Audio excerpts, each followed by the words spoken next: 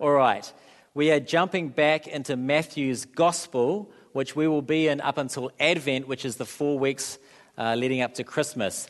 And during those few months, we're going to look at chapters 8 to 11. Tonight, just the first 17 verses of chapter 8. Let me give you a little bit of context of chapter 8.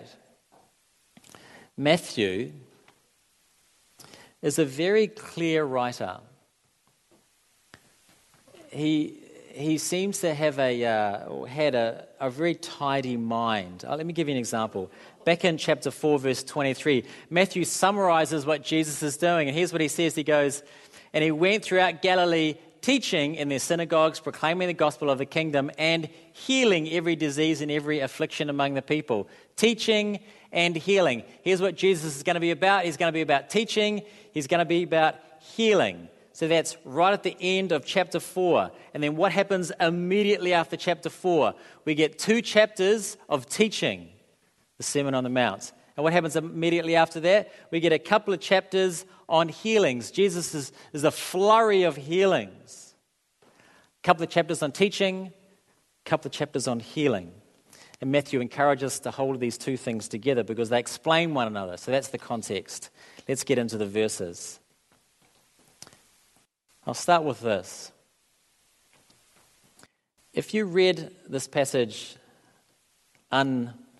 thoughtfully, you might conclude that it is about faith, and that if you just believe enough, miracles will happen.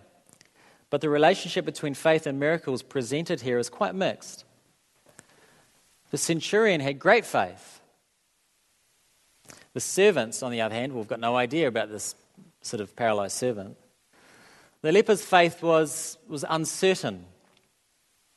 We know nothing about the faith of Peter's mother-in-law, and the demon-possessed probably had no faith.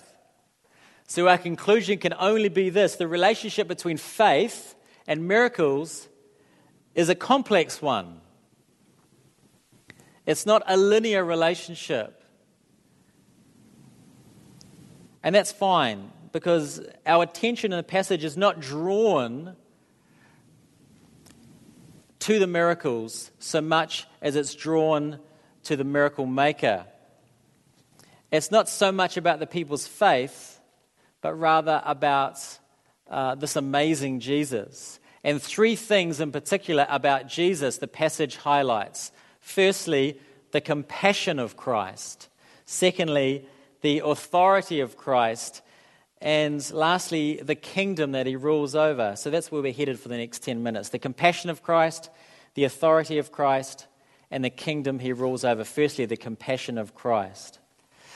So our reading here that Isaac read so well has 3 short healings. And the first thing that you'll note about these healings is they're all the wrong people.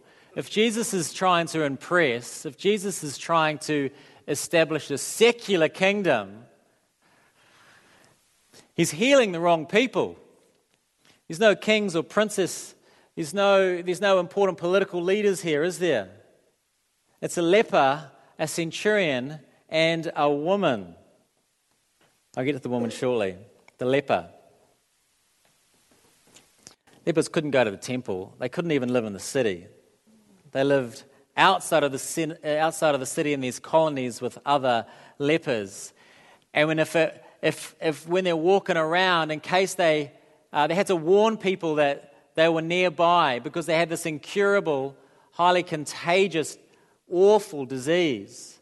And so they had to yell out, "Unclean," 3 times. "Unclean, unclean, unclean." They would yell that out so people could avoid them. They were the lowest rung of society. On the lowest rung of society, they were the archetypal untouchable. Now the centurion, he was a Gentile, so that's a problem for Jewish people back in the days. But not only was he a Gentile, he was a member of the occupying force.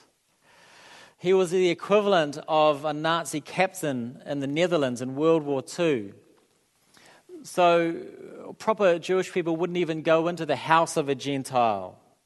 It would make them ritualistically unclean. But Jesus is willing to go into his house. So we have the leper, the centurion, and next the woman, the mother-in-law of Peter, who's sick. Even a healthy Jewish woman could only participate in religious life so far. In the temple, there was a wall. Couldn't go past them. There was a point where only men could go in. So we have these 3 stories of healings. And they're all the wrong people if Jesus is trying to impress us. 3 outsiders. One is racially excluded, one is physically excluded, one is sexually excluded from worship in the temple. And yet they're the ones that Jesus heals first. What's Matthew trying to tell us? He's trying to tell us about the great compassion of Jesus. Jesus is more willing to heal than we know, and especially those on the outside. He loves to help those who the world sees as unworthy or unclean or unequal. And you're going to have a great opportunity to hear more about that in a couple of weeks. Julia Bayliss is going to put on something like a learner's exchange before the evening service to talk about her work down in Jacob's Well in a couple of weeks. But I love these stories. One of the reasons I love them so much is that, this leper would have looked horrendous. And yet there is nothing that repulses Jesus. And that is wonderful news.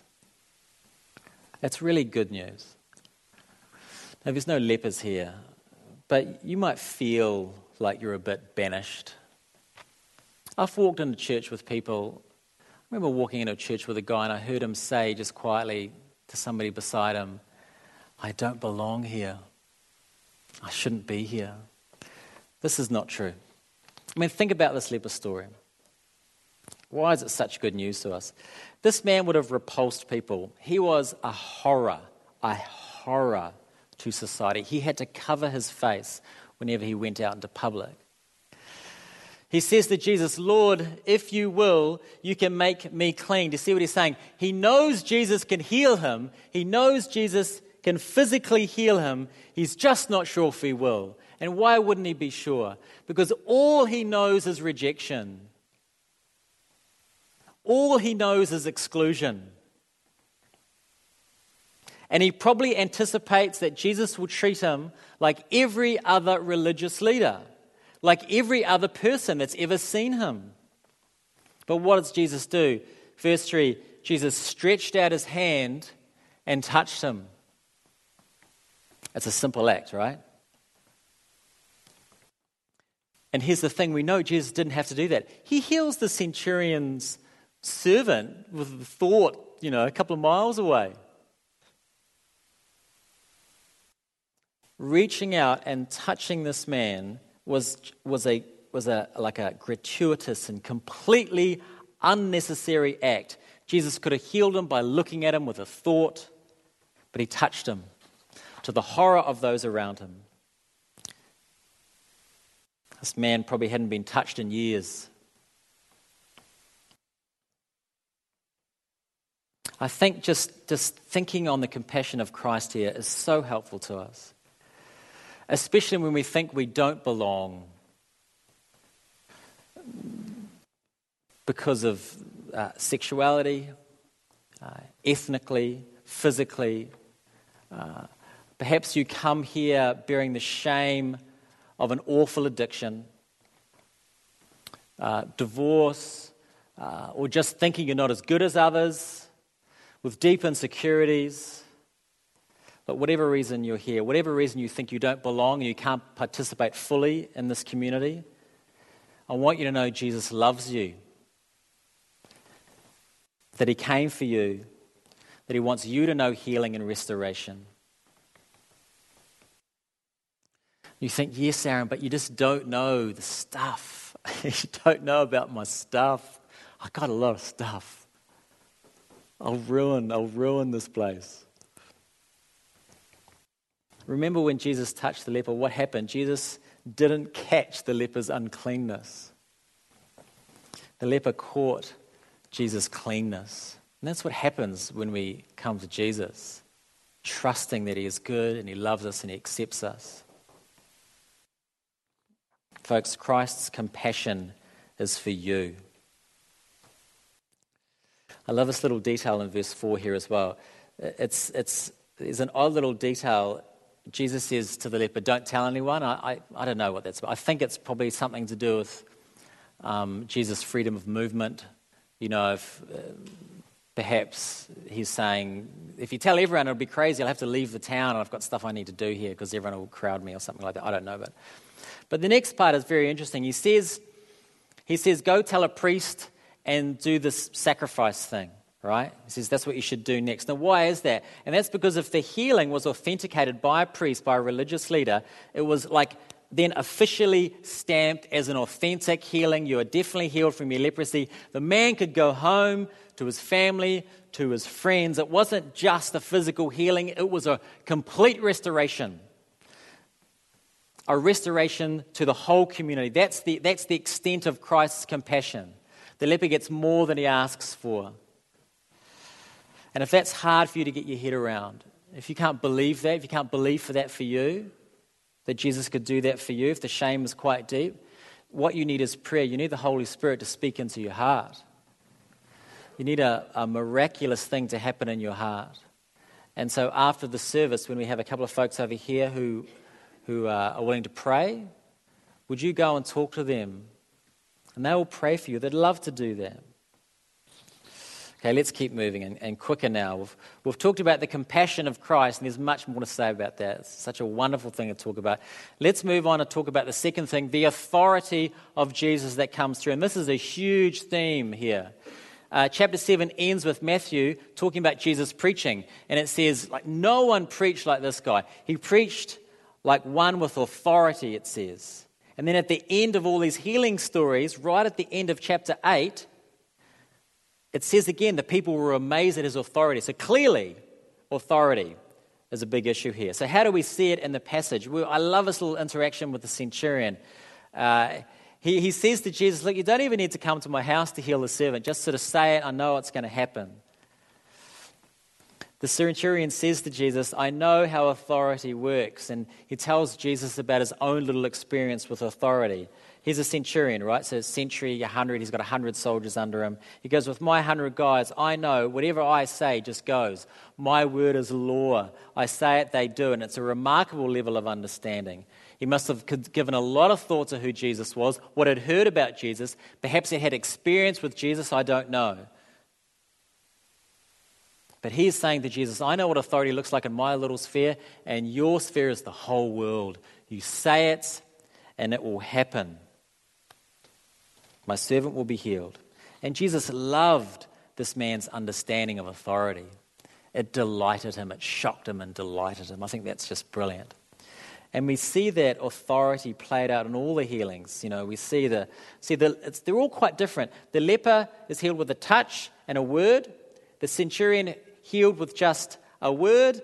The woman right at the end, just a touch, no words. There's no potions. There's if you're a Dungeons and Dragons player, there's no amulets of power. There's no holy water. Jesus just has the authority. He can just say it. He can just think it. He can make it happen. He can do this because he operates with the authority of God. And this is great, isn't it? Except that humanity has an inbuilt resistance to authority.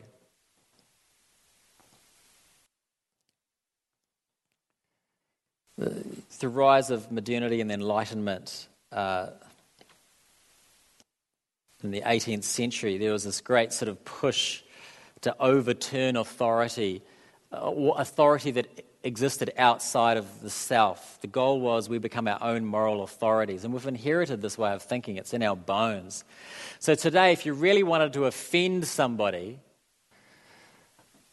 if you wanted to say something crazy bonkers, what you'd say to them is this. You'd say, sir, ma'am, there is an authority outside of you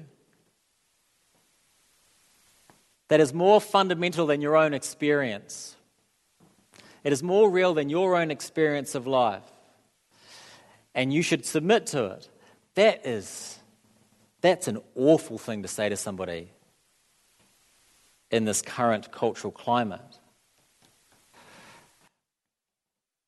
But you're just talking about God, aren't you? You're just talking about the reality of God. This is why this passage and the authority parts in it, it's kind of why we love it and sort of hate it, I think.